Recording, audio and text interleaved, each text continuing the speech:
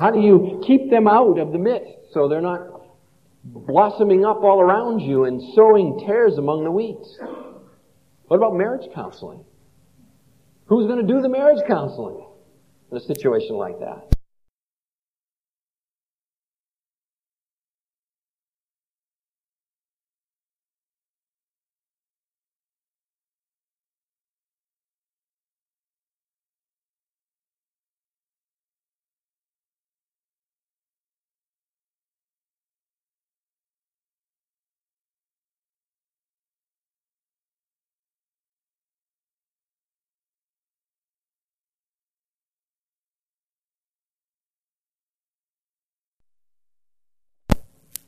Who follows up on people when they're missing from fellowship one week? Where do you meet? How do you tell people about it? What about the sick, the poor, the widows? Who takes care of them? In fact, it was that very problem that caused a crisis in the fledgling church. Open your Bibles to Acts chapter 6 tonight, and we want to look at that passage.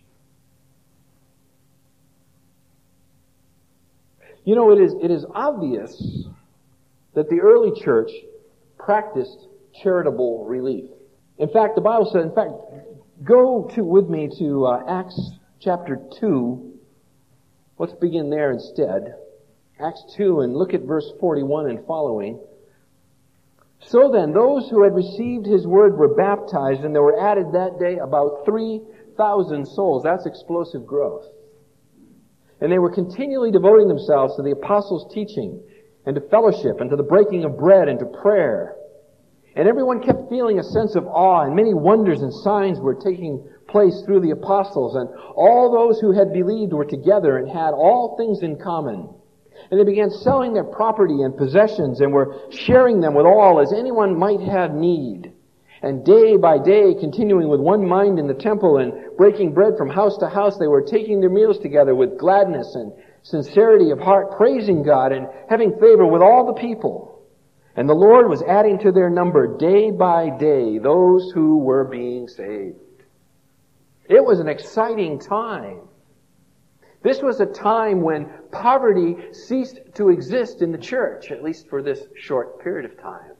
There was a spirit of generosity that came across the people of God and came upon the people of God, such that they were voluntarily sharing of their possessions and treasures one with another. Look over with me to Acts chapter 4. You will see the same thing beginning in verse 34. Will you turn the gain down just a little bit, bud? Thank you.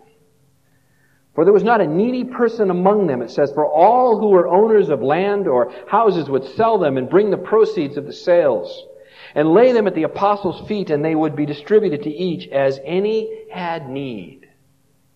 An exciting time. I mean, remember here at this time, there were no governmental relief agencies. There was no governmentally organized welfare system. There was no safety net. There was no unemployment insurance. There was no medical insurance. There was no life insurance. There was no place to go governmentally if life became difficult for you. You were on your own, and in fact, you were dependent upon your family and your extended circle of friends to provide for your needs. That was your safety net. There was a community involved, and you were dependent upon that community to help you out. I mean, families take care of each other, don't they? When one in a family has trouble, other family members will come to their aid. Isn't that true? Well, here a new family has been born, a big new family, and this big new family took care of their own. And they took care of their own to such a degree that it says here, back in verse 34 of Acts 4, not a needy person among them. That is an amazing statement. An amazing statement. You know, the church is just one big family, and it is ideally suited to meet the needs of its people. Turn with me now to Acts 6. We're going to look at verses 1 through 7 this evening together under the title of What Do Deacons Do? And I just want to begin and acknowledge that Luke does not say with certainty that he is setting out here to talk about deacons. I will acknowledge that up front. In fact, the word deacons does not appear in this text anywhere. So I tell you that now up front so that afterwards someone doesn't come up to me and say, "Do you know the word deacons is not even in this text?" Yes, I am well aware of the fact that it is nowhere in this text. And in fact, we can't be positive that Luke is setting out even to describe the origin of the office of deacon. We can't say that definitively either. In fact, it's interesting, someone else may point out to you or a bit later, or you may be thinking yourself, that over in Acts chapter 11, there is a relief contribution taken for the poor of the church at Jerusalem, and it is brought by Barnabas and Paul, and it is given to the elders of the church. I'm aware of all of those facts. Well aware of all of those facts. But I think still that what is going on here is not an explanation of the origin of the office of a deacon, but instead is a description of the ministries of a deacon. And there's a big difference there. We would all readily acknowledge, wouldn't we, that in 1 Timothy chapter 3, Paul describes the characteristics necessary for a man to serve in the office of a deacon. Isn't that true? And in Philippians chapter 1 and verse 1, he addresses that epistle to the elders, the congregation and the elders and the deacons. So we know that there are deacons in the church. The question just becomes, what do deacons do? And I believe that it is not without reason that Luke includes this vignette for us. The book of Acts covers 30 years in the history of the early church. There was a lot Luke could have written about that occurred in 30 years, yet he chose this particular incident and described it to us in a way that I believe is instructive. Luke was aware there are deacons. He traveled with the Apostle Paul, did he not? So he was well aware of the fact there were deacons. And I think Luke includes this for us because not that this is the origination of the office of a deacon, but that what is going on here in Acts chapter 6 is descriptive of the ministry of a deacon. And I will hope to demonstrate that for you tonight as we go forward. So tonight, as we're looking at this passage, we're going to make 4 observations. Okay? 4 observations that we will make from this passage pertaining to the role of deacons, so that we will understand the function of a deacon at Foothill Bible Church. Okay, that's our objective. 4 observations from the text pertaining to the role of a deacon, so that we will understand the function of deacons here at Foothill Bible Church. All right, you ready? First observation. There was a bad situation. Verses 1 and 2. There was a bad situation going on here. Now, at this time, while the disciples were increasing in number, a complaint arose on the part of the Hellenistic Jews against the native Hebrews because their widows were being overlooked in the daily serving. I'm going to stop there. And the 12 summoned the congregation of the disciples and said, "It is not desirable for us to neglect the word of God in order to serve tables." There is a bad situation going on. The church is new. It's in its infant stages. It could be as early as only a year. It could be a little longer than that as you try to put the chronology of the book of Acts together. Certainly Paul's not been converted yet. And so depending on how the date you place for the conversion of the Apostle Paul helps date this section. But in any case, it's clearly within the first 5 years. I think it's within the first year or so of the founding of the church at Pentecost. And already there is a major problem going on here in the church.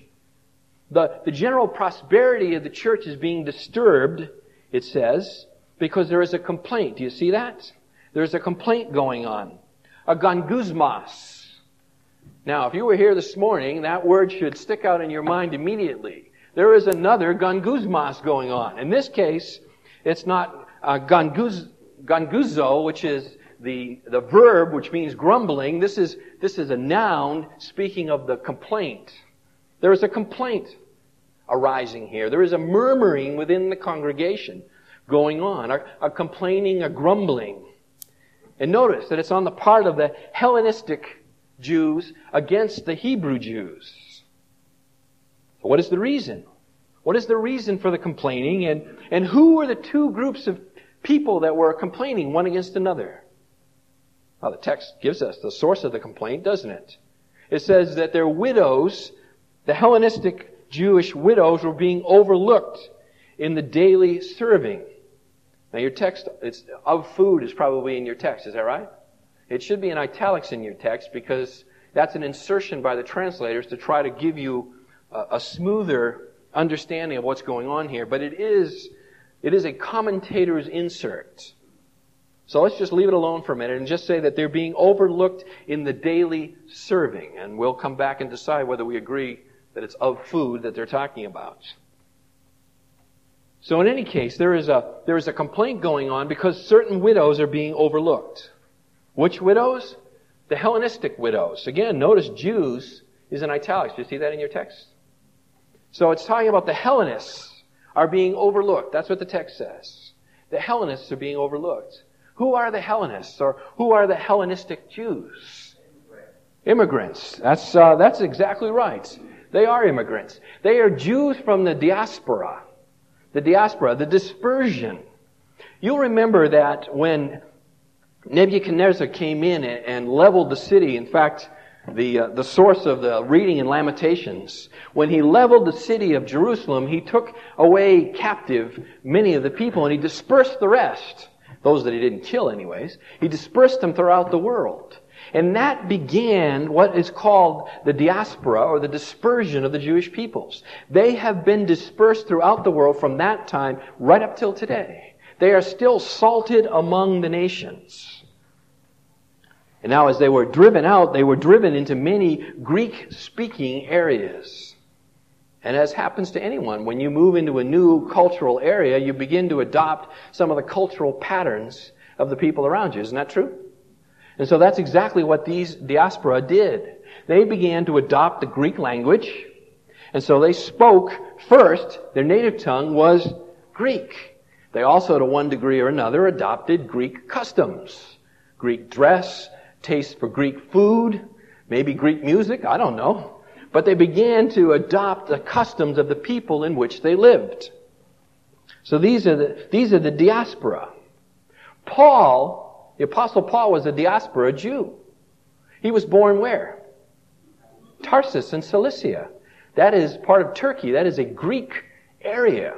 So the Apostle Paul, although he was brought up in Jerusalem and was very comfortable in Palestinian Judaism, was also comfortable in Greek Judaism, which, by the way, makes him a very unique man, doesn't it? The ability to church plant cross-culturally. He was at home in both cultures. So this is the diaspora. This is the Hellenistic Jews. Another thing that we need to know about them is that it was not uncommon towards the end of their life for a man to take his wife and to move back to Palestine, back to Jerusalem, or the Jerusalem area, so that he might live out the final years of his life close to the temple. You see, every good Jew was supposed to appear in the temple how many times a year? Do you remember? 3 times a year. And so some of them, of course, were prohibited of doing this by virtue of their distance. But towards the end of his life, not at all uncommon to move back with his wife. And there he would be near the fatherland, if you want to say it that way, or the motherland. He would be near the temple. There's only a problem with that, though. When his life is lived out, he dies. What happens to his widow? She's left there in Palestine. She is a Greek-speaking woman, accustomed to Greek culture, not Palestinian Jewish culture. And so she doesn't fit in real well. And so there is a number of these widows, many of them left without adequate means of support. There's another thing we need to note historically. At Pentecost, in Acts chapter 2, you remember that there were Jews from all over the Mediterranean world. Do you remember that? And they heard the apostles preaching, and they heard them all in their own different tongues, right? Their own languages. Well, many of them apparently came to faith right there at Pentecost. And a good number of them undoubtedly went back to their communities, their parts of the world that they were from, and they spread this new Christianity. In fact, when Paul gets to Rome, Christianity's already there. But some of them, no doubt, stayed on right there in Jerusalem. They had come, they had gotten saved at Pentecost, and they were incorporated right into the new body of believers. And so they remained there. No business, no home, no good livelihood. There was just a great dependence, and that's why the welfare system of the early church was so important. That's why people were selling their property and giving it to the apostles so that they could spread it out among these people who were desperately in financial need. So this is the group here in verse 1, the Hellenists. But there's another group here, right? The Hebrews. The Hebrews. Your text says native Hebrews, I think. And they're just trying to communicate to us that these were the Aramaic-speaking Jews. Now think with me for a minute. If you've got one group of people that speaks Greek, and you've got one group of people that speaks Aramaic, let me just put it in more modern vernacular. You have one that speaks Greek, and you have one that speaks Hebrew. Because Aramaic is really the language that Christ spoke. That's what they mean when they say speak Hebrew. How much communication do you think occurs across that language barrier? Not a lot. It's very difficult.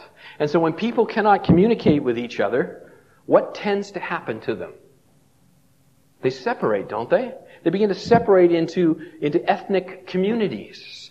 They pull together with those that are like them, those with whom they can communicate, those with whom they share common cultural heritage. And there's not a lot of cross-pollination going on.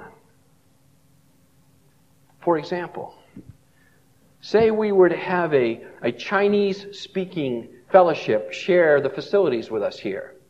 In fact, it occurred many, many years ago. How much cross-fellowship could go on in such an environment as that? I mean, there are a few of you out here that probably can speak a little bit of Chinese.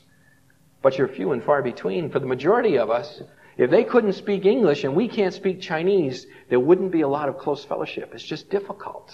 It's difficult. And so that's what's gone on here. Furthermore, these native Hebrew Jews had a bit of a arrogance to them with regard to the Hellenistic Jews. They felt like the Hellenists had compromised with the prevailing culture. They hadn't remained true to the religion of their fathers. And so there was a kind of a tension also between the two groups. I mean, if you're really following Yahweh, then you would speak Aramaic and you would live in Palestine. If you speak Greek, you're kind of one-off, right? You're not quite as Jewish as the rest of us. And so there was a tension here between the people. In fact, the tension was so great. Look down at verse 9.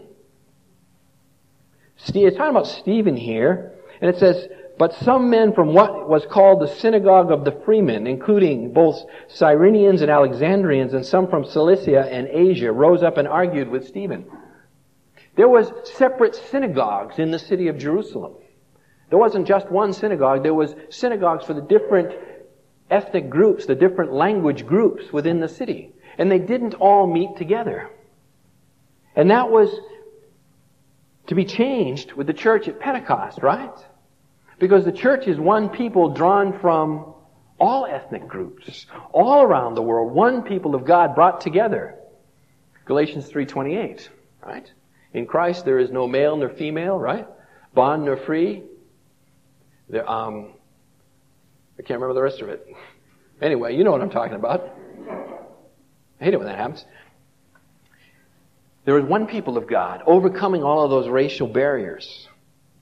But here in this fledgling church, these two groups have been thrust together. They've been thrust together. And there's a tension, even the tension of Judaism didn't just go away. When you're saved, do all your sinful habits and tendencies disappear? Anybody want to tell me about that? I don't think so. We still have to work through those things, don't we? Don't our prejudices still remain and need to be worked out, understood as sin and confessed and repented of and moved beyond? That still was the same for them. Don't ever read the book of Acts and think that you're looking at super saints. You're looking at people, men and women just like us, with all the same struggles, all the same frailties that we have. And so here in the church there is a clash as well. The clash of Judaism moves right on over into the church. And so, as is typical, there is a polarization going on within the fellowship. There is a distancing that's going on, and it's having negative consequences on the ministry of the church. It says that the widows of these Hellenists are being overlooked in the daily serving. Now, the text nowhere hints that the Hellenistic widows are being intentionally left out. It doesn't say that. In fact, it uses the word overlooked, which gives the idea of inadvertence. Inadvertence. So there's not a malicious sin issue going on here. There is an inadvertent overlooking of a certain people group within the fellowship. As we said before, by the way, how do you communicate with a congregation that is growing every single day? You don't have a telephone to call them all up. You don't really have a very reliable postal system to give them second-day delivery. There are no emails. There are no fax machines. There are no clocks. There are no public address systems. How in the world do you communicate with people? And how do you keep track of whose widows are whose? Big problem, isn't there? They're being overlooked in the daily serving. The daily serving. The word is diakonia. Diakonia, and it means, it could be translated ministry, or it could be translated service, or in this case, serving. They're being overlooked in the daily diakonia. Turn with me to Acts chapter 11. I want to trace this word, diakonia, for you for a minute, because I think it's important.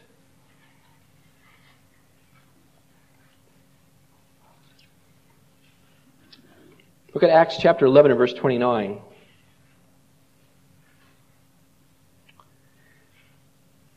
It says, and in the proportion that any of the disciples had means, each of them determined to send a contribution for the diakonia of the brethren living in Judea. It's translated here relief, but it's the same word, diakonia. Turn over to Acts chapter 12 and look at verse 25. Speaking of the same situation, and Barnabas and Saul returned from Jerusalem when they had fulfilled their mission, the same word, diakonia, taking along with them John, who was also called Mark. I think that's a very instructive translation of this word diakonia, a word that typically means ministry or service. That's the way it's most often translated in Acts. But here in these two verses, Acts 11:29 and Acts 12:25, the word describes financial help. It speaks of a financial contribution given to people who are in need. Given to people who are in need. You know, there was a prevailing Jewish custom of helping poor in their time of need. Helping the poor, right? I mean, the Old Testament is all about, one of the themes of the Old Testament is about helping the poor, isn't it? The poor, the widows and the orphans are those close to God's heart. Isn't that true? Well, the Jewish custom that prevailed at the time of the birth of the church, they had a mechanism to help with the poor. It was really a twofold mechanism. There was a daily distribution of foodstuffs. I can say it that way. Food, basically bread and something to drink. There was a daily distribution of this that was given to any non-resident or transient poor person that came through their community. Those that were transients, those that were non-residents, those that were passing through, the sort of casual poor, if I could say it that way, there was a contribution daily of food to meet their needs. God says that in the Old Testament, right? You're to take care of the alien and the stranger amongst you. There was also a weekly handout of money.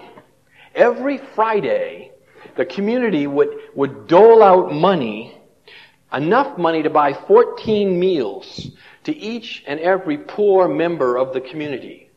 So if you were whether it be a small village or a big village, this was custom. If you were poor, if you were in desperate need, every Friday at the synagogue you would get enough money to buy 14 meals, which is what? Enough to keep you alive for another week. In modern terms, they had both a soup kitchen and a benevolence fund, if I could say it that way. And that was very much part of the Jewish culture, and I believe was adopted right into the church. After all, it works, doesn't it? And the early church was made up of converted Jews. So they just bring it right into the church with them. So back to verse 1. The widows are being overlooked in the daily serving. It could be the daily serving of foodstuffs, and it could also be talking about some of this benevolence that's being handed out. So there was a big problem, wasn't there? There was a big problem here in the church. It was a bad situation. The church was in trouble. In fact, in verse 2 it says, the 12 summoned the congregation of the disciples, and they said to them, it is not desirable for us to neglect the word of God in order to serve tables. It is not desirable. It's not pleasing. It's not satisfactory. It's not acceptable. It's not right. That's what the verb means. It's not acceptable to whom? It's not right or pleasing in whose eyes? It could be the apostles. They could be talking about themselves. It's not acceptable to us to neglect the Word of God in order to serve tables. That's possible. But I think actually what they're talking about is God. It's not acceptable to God for us to neglect the Word in order to serve tables. Think with me. The apostles were Christ's emissaries on earth, weren't they? They were charged with the spread of the gospel, Acts chapter 1 and verse 8. Right? Jerusalem, Judea, Samaria, and to the ends of the earth. That was the charge that was given to them by God. And so I think what they're saying here is for us to neglect the Word of God, to neglect the commission that has been given to us by God is not acceptable to God. So they summon the congregation together and they remind them of this. They remind them of their priorities. And they tell them that we need to maintain our priorities. Now, just as a parenthetical footnote here, I'm reasonably convinced that that this task of ministering to the poor had already been delegated. I'm not persuaded, and my mind could be changed, I'm not persuaded that the 12 were doing it at this time. I'm persuaded that they had already delegated the task, but it wasn't being done well. They had delegated it probably to Aramaic-speaking men, those that they knew the best, and that these men were not doing the job properly. And so what they are actually saying here in verse 2 is, we're not going to take it back. It's not right for us to take this job back. It's not right for us to neglect the Word of God in order to take back the benevolence ministry of the church. Now notice there at the end of verse 2, it's not desirable for us to neglect the Word of God. There, I think they're talking about preaching, by the way. That seems to be the context of the Word of God all through the book of Acts. But in any case, it's not desirable for us to do this in order to serve tables. In order to serve tables. The Greek word for tables is trapeza, and it means table. We like it when the Greek word means exactly like the English word, right? It means table. Typically it means dining table. But in Luke chapter 19 and verse 23, the same word is used, and it refers there to a bank. It refers there to a bank. Remember, Luke is the author of both Luke and Acts, right?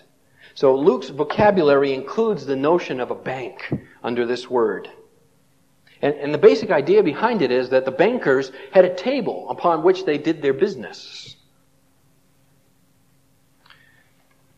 further footnote here, the English word bank comes from the word bench, interestingly enough. Same kind of migration of terminology. So the English word bank really comes from bench, and the Greek word translated bank comes from the word table. Okay, so it's all sort of related together. So it's very possible here that when he says it's not desirable for us to neglect the Word of God in order to serve tables, that they may be talking about more than just giving out food. They may be talking about financial handouts, business arrangements, if I could say it that way.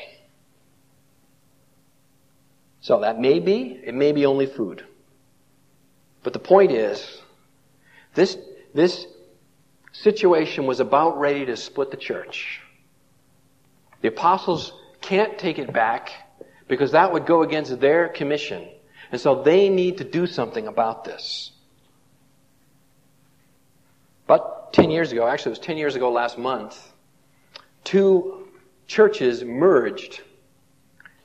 Those two merged churches meet in this location. One church was called Upland Bible Church. Another church was called Foothill Baptist Church. Both congregations had met for many years in their respective locations. And through a whole long series of events that's not important to this little story, the two congregations merged officially on June 1st, 1993. So we just passed the anniversary. But think with me, what would have happened? And by the way, both congregations were overwhelmingly in favor of the merger.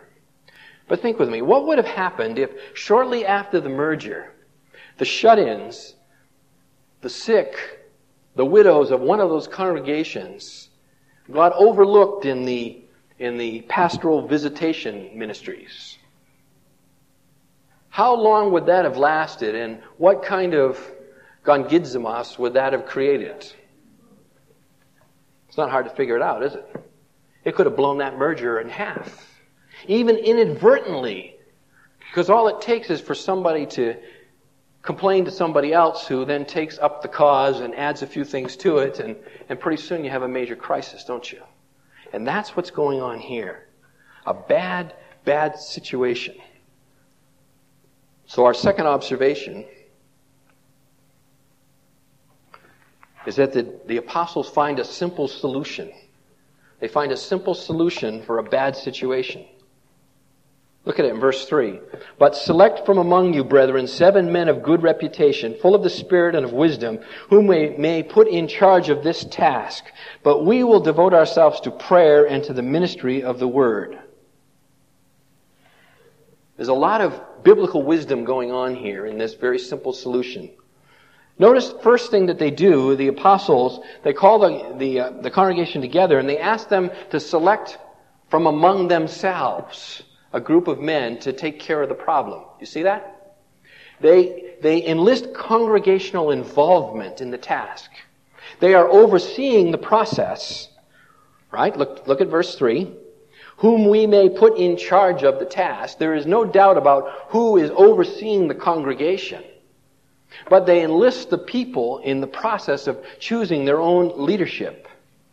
That is a very important thing to note coming out of this text, is that leadership in the Church of God is not some sort of top-down authority. It is people amongst people, shepherds in it amongst the sheep, ministering for those who are among you, 1 Peter 5. So they call them together, they give them specific instructions on what they are supposed to do. Select 7 men of good reputation, it says, full of the Spirit and of wisdom. They need to be men of strong character. Men of strong character. Good reputation, right? Strong character. 1 Timothy 3, verses 8 through 13, describing the characteristics of a deacon are all about what? Character, aren't they? These are all character requirements. Paul spells them out there. Here we get an abbreviated form. Choose men who are of good character. Good reputation. Full of the Spirit. I think what he's saying is believers. These got to be good, solid, strong believers. In the early chapters of the book of Acts, to be a believer in the Lord Jesus Christ equals being full of the Spirit, doesn't it? Isn't that the sign that one has believed? That the Spirit is in full evidence within them? So they're talking about people who show the marks of the possession of the Spirit of God in their lives. Men of good reputation, men who are committed believers to the Lord Jesus Christ, and men who have wisdom. Do you see that? Wisdom. Men who possess the necessary natural talents to carry out the task that is assigned to them. So they have to have good reputation, they have to be clearly committed to Christ and His cause, and they have to have some business smarts, if I can say it that way. They have to be able to do the task that has been given to them. I mean, the oversight of a problem like this, think about it. Think about the level of skill and diplomacy that would be needed in a task like this. There's already a problem. The Hellenistic widows and those that are supporting them already think they're being maligned or unjustly treated. And so this group of men is going to step into the fray and they're going to set it right. What happens if they fail? What happens if they're unable to properly distribute the benevolence? I think you can figure it out for yourself, can't you? We'd have two churches, is what would have happened. We would have had a Jewish-speaking church and we would have had a Greek-speaking church. It was very critical that these men were skillful in what they did. They also had to be men of financial integrity. They had to be men of financial integrity. Why do I say that? Well, I say that for a simple reason. One of the 12 apostles carried the money bag and was responsible for the benevolence ministry of the apostolic band. Does anybody know who that was?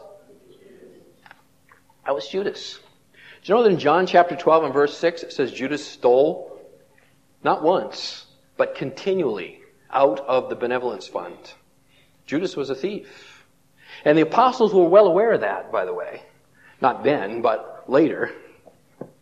And so it would be important that the men that they tell the congregation to put in charge of this task also have to be men of financial integrity. And they've already been stolen from once. This was a very delicate time for the church. A very delicate time. They need special guys who can do this. Special men who can carry out the task. Listen for a minute, if you would, to the comments of John Calvin as he comments on this passage. I think it's insightful. By the way, just historically, so you understand why I quote this for you, John Calvin's Geneva in the 16th century was considered by many of his contemporaries to be the closest thing to heaven on earth at that time. There was a tremendous flow of Christianity out into the very fiber of the city. Benevolence was widely practiced in Geneva. And it was a ministry of the Deacons in Geneva. So listen to what Calvin has to say. He says, it is necessary for them, that is the deacons, to be provided not only with the other graces of the Spirit, but also certainly with wisdom. For without it, that task cannot be properly carried out. They may thus be on guard not only against the impostors and frauds of those who are far too inclined to begging and suck up what was needed for the brethren who were in extreme poverty, but also against the slanders of those who are constantly making disparaging remarks, even if there is no occasion for doing so. For as well as being full of difficulties, that office is also exposed to unjustified complaints. Those are the words of a man who was in the thick of it and understood what was going on. When you are in a ministry of benevolence, people will begin to pop out of the woodwork who appear to need benevolence. They will write the phone number of your church down in the phone booths. Need a meal? Call this number. I mean, I'm not kidding you. It will happen. And they will begin to pour in. Some legitimately in need, others not. I mean, it would be nice to think that every person we saw begging was legitimately in need, but that's not true. That's not true. There are a lot of rip-offs and scam artists out there. There were in Calvin's Geneva. There are in Upland today. So it takes a man of wisdom who can sort through this to determine those who are truly in need and those who are not. There's also the opportunity to be criticized. I mean, sometimes people are in financial need because of their own sin. Is that true? And sometimes to give them money at that exact moment would be like giving dope to an addict, wouldn't it? It would do them no good. So there are times when, to those on the outside looking in who don't know all the facts and cannot know all the facts, there are times when the church appears to not take care of someone. It only takes one of those types of occurrences, and for somebody to take up the offense, the perceived offense, and decide to spearhead it, when there can be all kinds of unjust accusations flying around about people and about men and about their character and their reputation. It is the job of managing benevolence, that in one sense is a thankless job. You're constantly subject to criticism. You didn't give enough. You gave too much. You gave to this person and you didn't give to that person. It takes wisdom. It takes godliness. It takes integrity to manage in those kinds of circumstances. And so the apostles tell the brethren, the congregation here, to select 7 men who can do this. Men whom we can put in charge of this particular task. But we will do what? Look at verse 4. We will devote ourselves to prayer and to the ministry of the word. There is a division of labor. By the way, the ministry of the word, that is diakonia. Same word. So what they're saying is that we will be deacons of the word, and we need deacons of the benevolence. There is a division of duties here. There is the spiritual side of man that has to be taken care of, and there is the physical side of man that has to be taken care of. Jesus says the world will know that you are Christians by your love for each other. Isn't that true? So that has to be a hallmark of Christianity. But the elders recognize here, and I believe, by the way, that the apostles stand in for elders in this text. Let me take this moment to do this. Turn with me to 1 Peter 5, and let me show you something.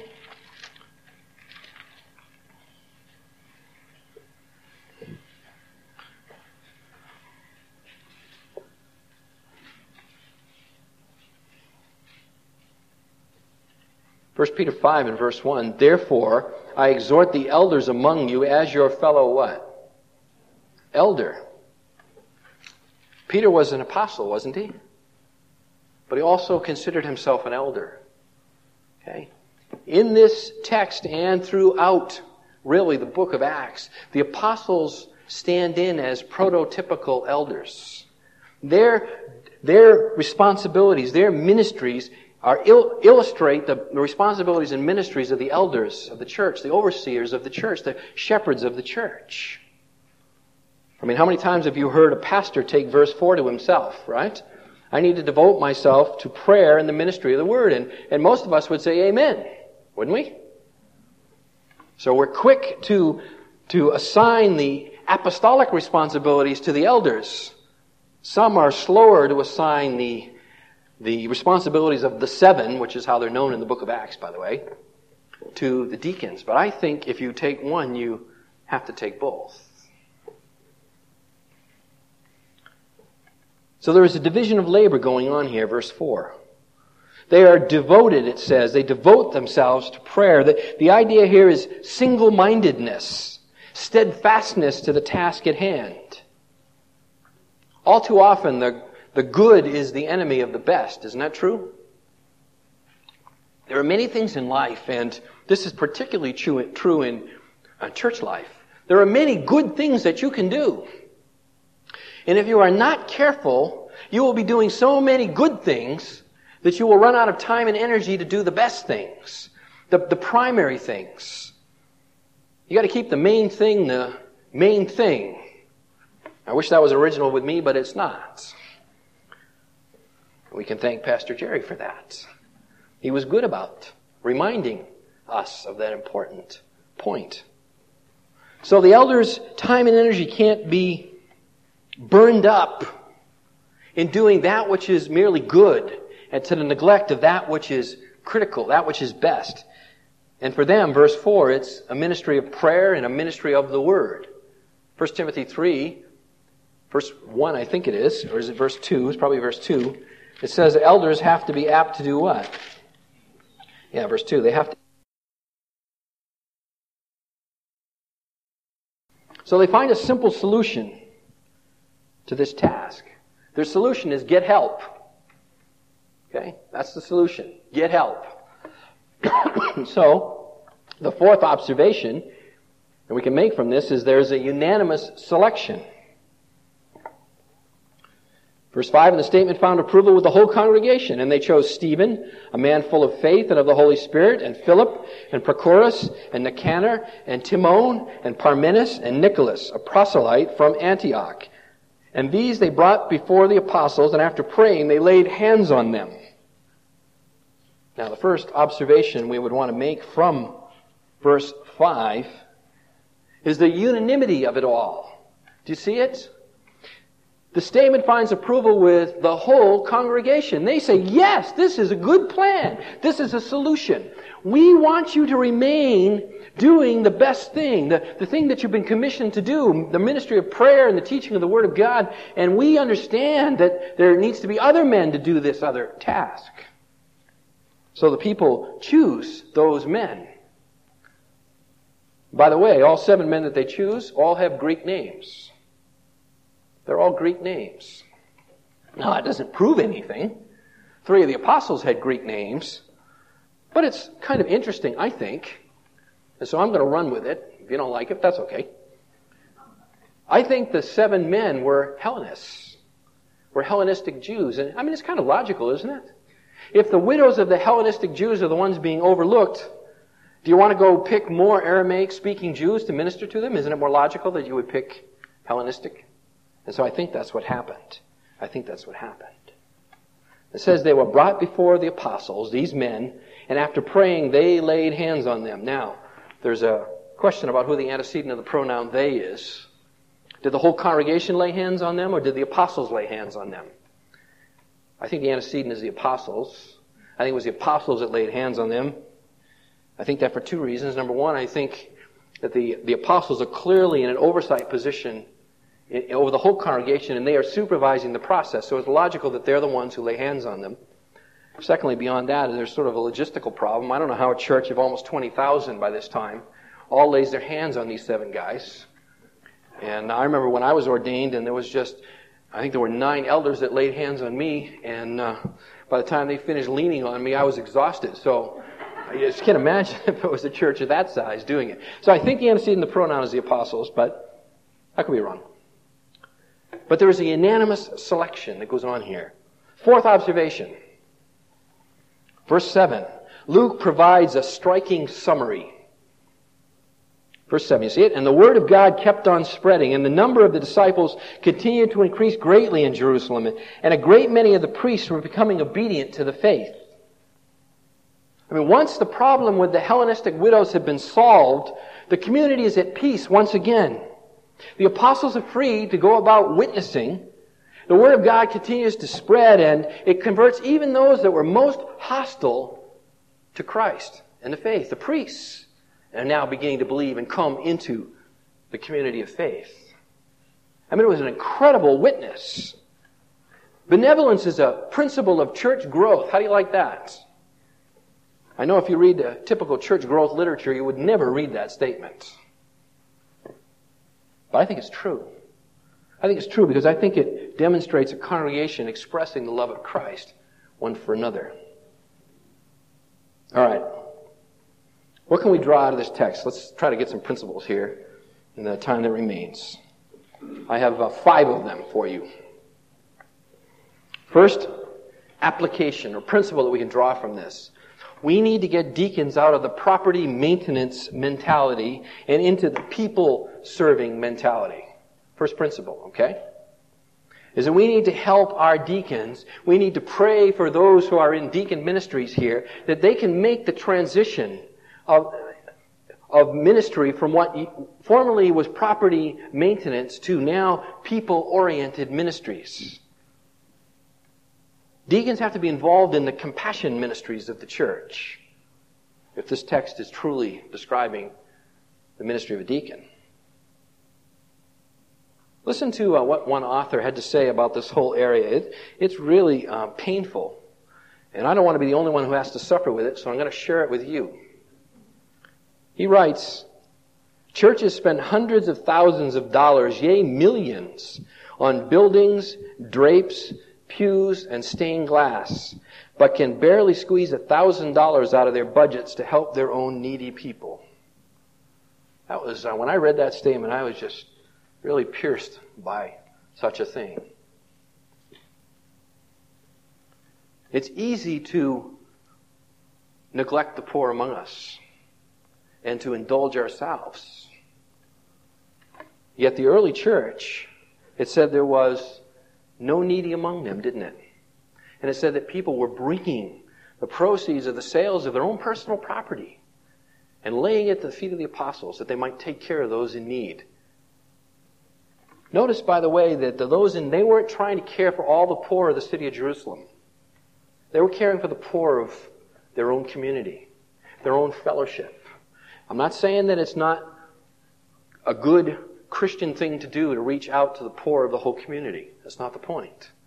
But before you reach out into the community, you need first to make sure you take care of those of the family of God. Second point or application from this text is elders need to give themselves to prayer and the ministry of the Word. And they need to be supported in that task by a group of dedicated men. Men who understand that people's primary need is spiritual first. Right? John 6, man does not live by bread alone, right? But that physical nourishment also cannot be overlooked. So there needs to be elders giving themselves to prayer and the ministry of the Word, and there needs to be deacons supporting them, releasing them for that kind of ministry, and men that are involved in the physical nourishment, the benevolence ministries of the church and the poor and the destitute among us. As I said, don't miss in this text the impact on church growth. There are 6, I think, is that right? 6? 1, 2, 3, 4, 5, 6 summary statements in the book of Acts. Places where Luke pauses and gives us a summary statement. Here in 6:7 is one of those summary statements. It is not unintentional that when this crisis in the church is resolved, that the church continues to grow at a rapid rate. And it's not unintentional that Luke tells you that. Benevolence can have an amazing impact on the growth of a church. People want to come to a place where they're really cared about, where it's more than just lip service, where it's real. Third, since welfare activities are easily subject to abuse, those who oversee them have to be men of character and men of wisdom. That's the third point I think we can draw from this text. This is an area that is easily abused. And so the men who oversee the benevolence ministries have to be men of wisdom, men of character, men of discernment, spiritual men. Spiritual men. You don't have to be a spiritual man to paint the properties, to mow the lawns, to wash the windows, to set up tables and chairs, to vacuum the floors. You do have to be a spiritual man, and don't miss the qualifications of 1 Timothy 3, 8-13 are talking about spiritual men. You have to be a spiritual man to be involved in this kind of ministry. And if you will permit me, as last week I labored to try to convince you that 1 Timothy 3:11 was talking about deacons' wives, if you'll go with me there on that interpretation, it's also easy to understand why deacons' wives have to be people of character too. This is a ministry in which they will be actively involved with their husbands, ministering to those single women within the church, widows or single moms even. Beloved, you know the greatest group of the poor in America today are single moms. We don't have biblical poor like they do in the Old Testament based on crop failures and things like that, do we? But the single group of people in this country that are most financially destitute are single mothers. Single mothers. Wouldn't it be great if we could begin to reach out in a serious way and minister to those kinds of people? How powerful would the gospel be if it included a helping hand to get back on your feet? Fourth, there is no incongruity between being a deacon and also being a competent teacher of the Word of God. They are not mutually exclusive. Look at verse 10. Speaking of Stephen, it says, "Yet they were unable to cope with the wisdom and the spirit with which he was speaking." Stephen was a powerful spokesman for God. So was Philip, who was later known as the evangelist. And so it's important to understand that those that have the ministry of the deacon, that does not mean they're cut off from a teaching ministry within the church. Not all men are called to an oversight role in the church. Not all men aspire to be elders. Not all men have the passion to pastor. There's a lot of pain that goes with it. There's a lot of time commitment that goes with it. And not all men desire that, and that's okay. But men can be actively involved as deacons in a benevolence-oriented ministry and still be good Sunday school teachers, good Bible study leaders, good small group leaders. So there's no incongruity here. Don't misunderstand the text. Saying if you're a deacon, well, you never can be a teacher of the Word of God. That's not true. It's not true. You could have a seminary degree and be a deacon. There's no incongruity there. Fifth, deacons must necessarily work in close cooperation with the overseers in order to minister to the total needs of a person. There are spiritual needs that people have, and many times people who are in financial distress have serious spiritual needs. More often than not, their financial distress, if it's not caused, it is aggravated by poor decisions. Sometimes the results of sinful patterns of their lives that have to be dealt with. Just giving money is not good enough. They need spiritual counsel. And so there needs to be a close working together of those that are involved in the spiritual ministry of oversight. The elders, the shepherds of the church have to be involved with the deacons who are ministering to the needs of the family. I mean, think with me for a second. There could be a man who has a problem with drinking. And maybe he drinks up a good portion of the family paycheck. Is that possible? And thus the wife and the children are suffering because of his sinful behavior. And so, maybe in that kind of an example, the elders need to be dealing with the man on the issue of drunkenness. That he would repent of this besetting sin and be able to begin to walk in full fellowship with God. At the same time, the deacons are involved in ministering to the physical needs of the family. See, it's a cooperative effort. And so the deacons and the elders have to be in close communication with each other. And that leads me to sort of a sub-point of 5. And I know I'm already over time, but we're going to go and finish this. As most of you are now aware, we are restructuring the adult Sunday school classes. We have purposefully chosen to call them fellowship groups. And I'm trying to discipline my vocabulary to do that. Old habits die hard. We're calling them fellowship groups because we want to do more than just give out content on Sunday morning at 9 o'clock. We want to minister in a more all-inclusive, holistic way. Therefore, we are asking the deacons to locate themselves in the various fellowship groups and become part of the leadership teams of each of those groups. We are creating, in effect, mini congregations within a larger congregation. And so, the overseers that are involved in the oversight and leadership of the fellowship groups are going to be ministering alongside the deacons as a leadership team, along with those that are involved in planning fellowships and home ministry and prayer ministries and outreach and visitation and all of those activities that need to go on.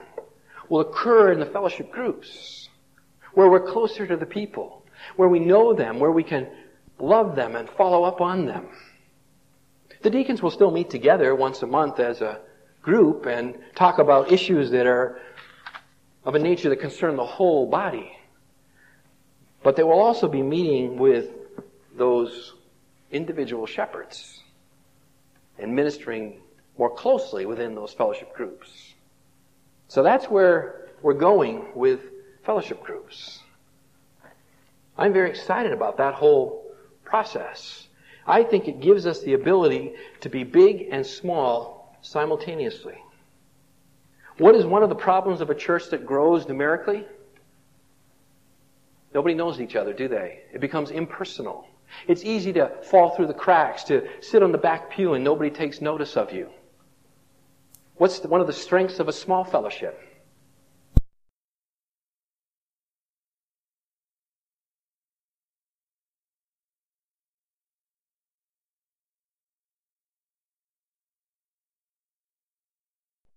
Intimacy? Isn't it involvement in each other's life? Aren't those the things that draw people to small fellowships? How big does God want a church to grow? We don't know. We don't know the answer to that. We do know that God wants a church to grow, doesn't He? Does not God want to see more people come into the kingdom of God? Yes. A church should grow. It should grow by conversion, but it should grow.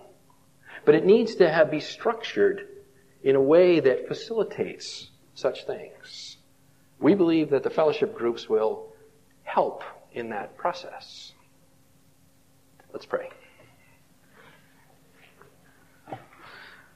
Lord God, we thank you for our time together this evening. Father, we've covered a lot of material.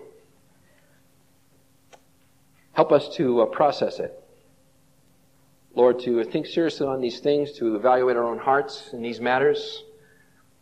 Places where we hold opinions that are contrary to the Word of God, we pray you give us grace to jettison them. Father, give us humility as well, that we would not hold too tightly to anything. That we would not make personal opinion the measure of truth. Father, I pray in particular that you would help me to come to the Word of God with an open heart and an open mind, to allow it to speak directly to me. And Lord, where it confronts my presuppositions, grant me the grace to turn from them. Our Father, I thank you for this great congregation. I thank you for these men and women and boys and girls who love you and are eager to come here week by week to hear the Word of God. May you go with them now in the week before them, Father, and bless them as they live for you. Pray in Jesus' name. Amen. I've run you way over time. I apologize. I'm going to let you go.